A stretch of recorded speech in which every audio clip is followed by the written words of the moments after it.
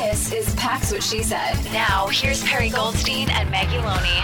I'm curious who your top quarterback is, because I think this is another discussion where people like talk themselves in circles, and like the obvious answer is kind of the correct answer, but I'd love to hear how they grade it out. Yeah, so Anthony Richardson is my top quarterback by a decent amount, and I actually have Will Levis at 2, Bryce Young 3, CJ Stroud 4. So I'm like way. Whoa. So you also have to understand that that's not their film grades. Richardson, especially, super young, right? He's 20 years old right now, and he had an RAS score of 10, and he's getting the positional value boost. So he's going to be my second overall player. Seems ridiculous. But one of the things that I really took to heart, and you can overcorrect really easy when you're looking at draft prospects, but I think back to, Baker Mayfield, Sam Darnold, guys that just like, they were solid. They were really good college quarterbacks. They had what people talked about as like the intangibles, the leadership skills. And then eventually you see players like Josh Allen and Lamar Jackson who had all the traits, who ended up, becoming the elite prospects, guys that are on the MVP radar, leading their teams to really great things. And so that made me think like, maybe I need to be looking at who has those elite traits first and foremost. Quarterback is the worst position in the world to rank. I think we really need to like tier quarterbacks, just put them in a bucket. I think this year there's probably 4. They're all pretty similar, and they're going to turn out number 1 in order of who has the best work ethic, right? We're getting this ad nauseum with the Jalen Hurts contract, right? Everybody's just talking about his leadership skills and how hard he works and stuff. And all of that is very true. Sometimes that overcomes everything.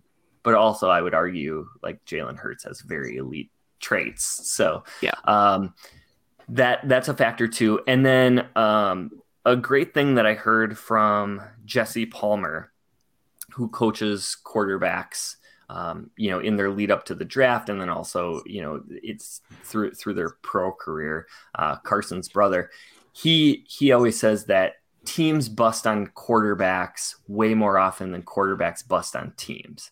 There's exceptions, right? Jamarcus Russell, for instance, but often teams just don't surround their quarterbacks with the skills that they need in order to succeed. I would argue, the Alex Smith, Aaron Rodgers situation. If Aaron Rodgers goes to San Francisco, does he turn into a Hall of Famer? Well, maybe. We don't know. But instead, he came into a situation where he had years to develop. He had this great coaching staff that was there to support him and build him up. And then by the time he took over as starter, he had a really good receiving core. He had a pretty solid offensive line. Alex Smith never got those things. He was just kind of thrust into it in San Francisco. And his career turned out pretty good. I think if he doesn't have that knee injury in Washington, he probably ends up being a pretty serviceable quarterback. And you look back on his career as favorable. But when guys go into really bad situations, bad cultures, coaching staffs that are constantly changing, not having the right supporting cast, you're not going to win no matter how good you are. Yeah, 100%. I absolutely think that like, I feel similarly to you about the quarterback position and grading them, because I think it's not just about who you are and what your traits are and leadership and all that. It's about fit. Right? Not every quarterback, like Lamar Jackson in a different scheme than the Ravens, which is this a hot button issue at the moment because he might be playing somewhere else. But I think like Lamar thrived because he was in a scheme and with a coach that fit the team around what he's so good at. Another coach might have tried to force him into a scheme that he's not necessarily going to be able to succeed in. Maybe he'd be really good, but would he be an MVP? I don't know. I think the Ravens positioned him to become as good as he is. And I totally agree with you that unfortunately, some of these top guys are going to those teams who have bad culture fits and are going through the carousel of head coaches and GMs. And that's why they're picking so early in the draft. But it's kind of a crapshoot with these guys. And I think especially like a guy like Anthony Richardson, who easily has the highest ceiling if he goes to the right situation and with the right quarterbacks coach and gets molded properly. Yeah, I mean, we've talked about it on this show too with, Baker Mayfield having all of the different head coaches that he had. Josh Rosen not even getting a fair shake with the Cardinals before Kyler Murray's brought in. And then you're bounced around the league as a career backup on practice squads before you even get a chance to be a starter. So there's a lot of prospects. Quarterback, I think, is the best example of it because it's, these are guys that are drafted in the first or second round, and then they're immediately labeled a bust when they don't come out and look like what we would expect a starting quarterback to look like. But any position, you guys talked about it a little bit at the top of the show, as far as the fit really matters. So you gave us some really good examples of players that you they're fit for the Packers. Is there anybody in maybe your top 30? And, if you want to rate it by position or their value, that you would just you're just, please don't take for the Packers. You would be very upset if they are the pick. Yeah, that's a tough question. I think, okay, so I really like Darnell Wright, the tackle from Tennessee. He scares me as somebody who has a little bit of stiffness in his game. I know he tested super well, but there were some things on tape that made me a little hesitant with Darnell Wright.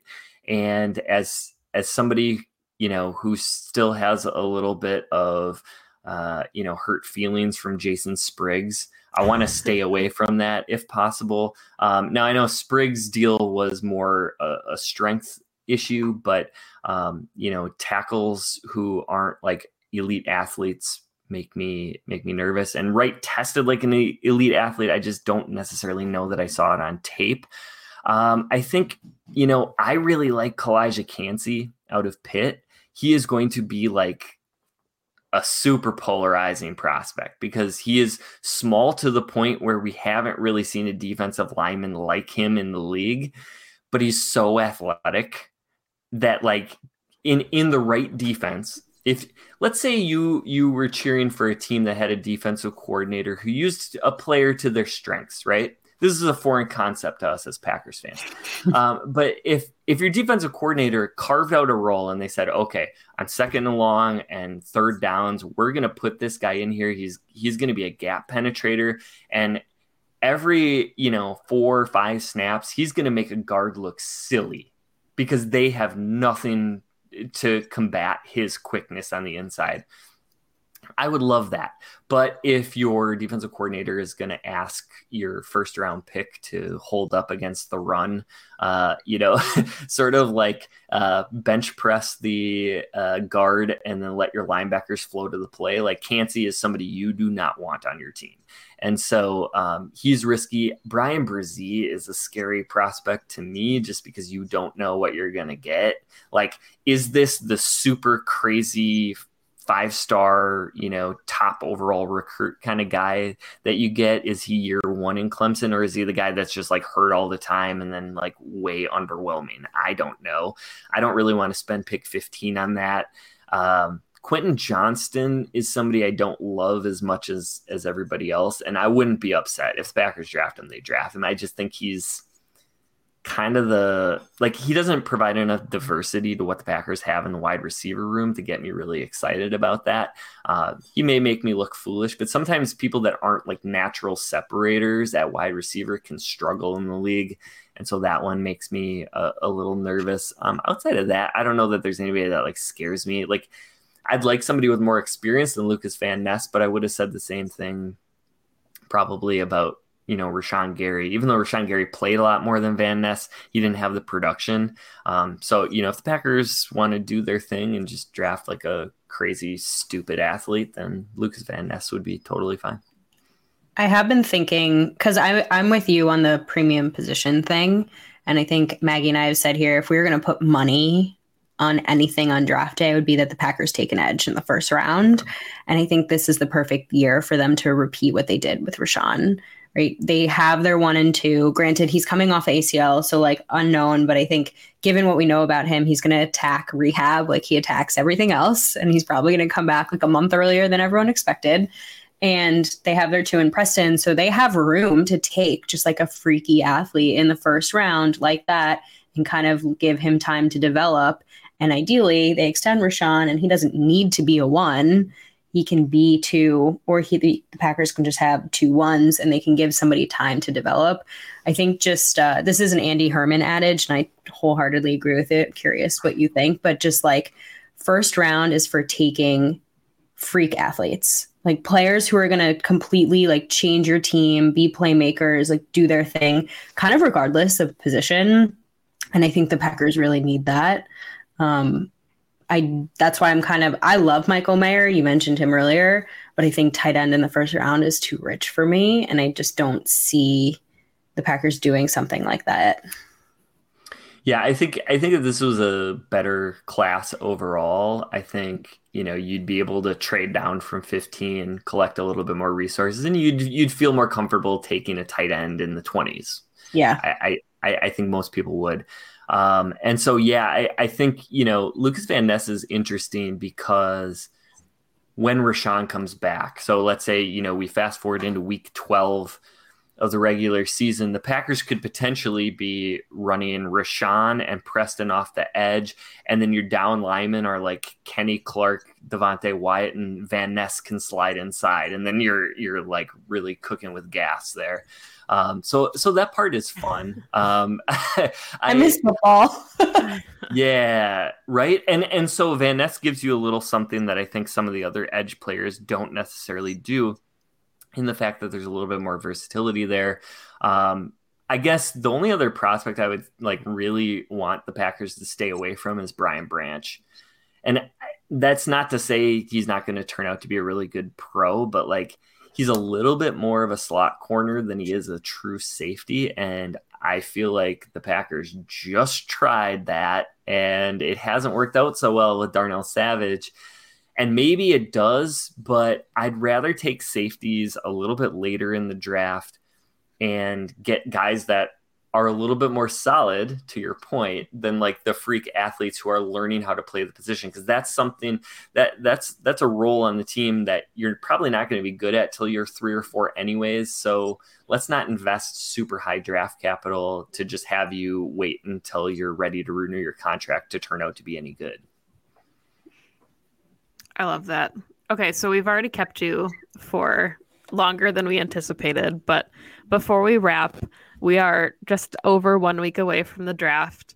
Perry and I like to try this every year, so if you just would call your shot for us, any round, you don't have to get the round right, but who are some prospects that you think are just ideal Packer fits for the Packers? So my just wanting to watch the world burn prediction is Bijan Robinson at 15. No, it's not going to happen. I personally would love that. I think Bijan is like a generational kind of talent, but no, the Packers should not do that.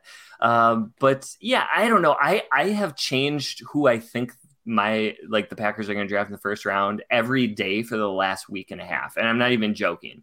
I will consume content, whether that's Pack a Day or Pack's What She Said, or Move the Sticks or Draft Dudes. Well, it's not Draft Dudes anymore, but I will consume podcast content and then change my mind, right? Like I'll listen to you and be like, oh yeah, I'm certain that it's going to be player A. And then I'll listen to something else and be like, yeah, I'm pretty sure it's going to be player B. But I don't know that I have a definitive prediction. I guess I would go with edge too. I think Lucas Van Ness might go to the Patriots, and I think the Packers might take Myles Murphy in the first round. There's a lot of things that they should really like about him from a production standpoint, from an athleticism standpoint, from an age standpoint. I think he kind of fits into the mold if Van Ness isn't there. Later in the draft, I mentioned I really like Joe Tippmann, the center from Wisconsin. I would love that in the second round to kind of try to correct the Josh Myers over Creed Humphrey decision. I really love this running back, Israel Abanikanda from Pitt. And if the Packers could target him, maybe third round, maybe fourth round, he's got some crazy skills, and the Packers need some insurance because it's pretty unlikely that in 2024, both Jones and Dillon are back. I think, there's a lot to like. Kyle Fellows would tell me Rashee Rice in the third round, no matter what. The receiver out of SMU, he's really fun. So then he's guaranteed to be a bust because it's a Packers third round pick. Well, that might be the case. Maybe they can trade down and take him with the first pick in the fourth round or something. Perfect. To make sure that he works out. There's a lot of things that I think could happen, and this is really interesting. I think Andy talked about it on today's show, how the Packers have so many needs that they're not going to be able to address them all in the draft. So I just made like 3-4 predictions, and none of them were tight ends. And if the Packers come out of the first 2 days of the draft with a tight end, like, that's a problem. But they also have all of these other needs. We want to see some offensive line depth. We want to see some edge depth. They have needs at safety. So this is an imperfect roster right now. And I think there's a lot of different ways that this could go. And this is a really weird first round. So I think it's going to be fascinating no matter what happens. Excited. Perry, anything else? I mean, I have lots of questions, but we'll let Andrew get out of here. Many questions as well. Maybe we'll do a round 2 after the Packers actually draft. We can see where your guys fell compared. That would be fun. So, Andrew, before we wrap up, obviously we want to give you an opportunity to promote any of the work you do. If you're listening to this, obviously you can find Andrew's work on the Pack-A-Day podcast on the Friday episode. But anything else, Andrew? Where to follow you on Twitter, where to find your work, if you want people to find you, that is. Yeah, well, I'm at Andrew Mertig on Twitter. If you want to find me, I do the Friday Pack-A-Day podcast with Maggie and Kyle. I don't really write anymore. I haven't had time for that in a few years, but hopefully soon that'll be coming back. I wanted to say thank you to both of you for having me on. This is really cool. I love your show and honored to be a guest. Thanks so much. We're so glad to have you. Yeah, this was a lot of fun. I agree with Perry. We'll definitely have to get you back after the draft to talk about all of the prospects that we loved that went to division rivals and all the prospects that we didn't like, then that ended up in green and gold. But that is all the time that we have for today's show. You can follow the podcast on Twitter at PWSS Podcast. You can find Perry on Twitter at Perry_Goldstein. You can find me on Twitter at Maggie J. Loney. You can follow the podcast on other social media platforms at Pax What She Said. We will be going live with Odyssey at some point to talk about whoever the Packers pick in the first round. If they pick, maybe they won't. Maybe we'll stay up all night and they won't pick. You can find me and Andrew doing the Thursday night live recording right after the first round ends. That'll be released on Friday as well. But stay tuned because the draft is a week away and we're all excited about it. But as always, go Pack Go. Go Pack Go. 2400 Sports is an Odyssey company.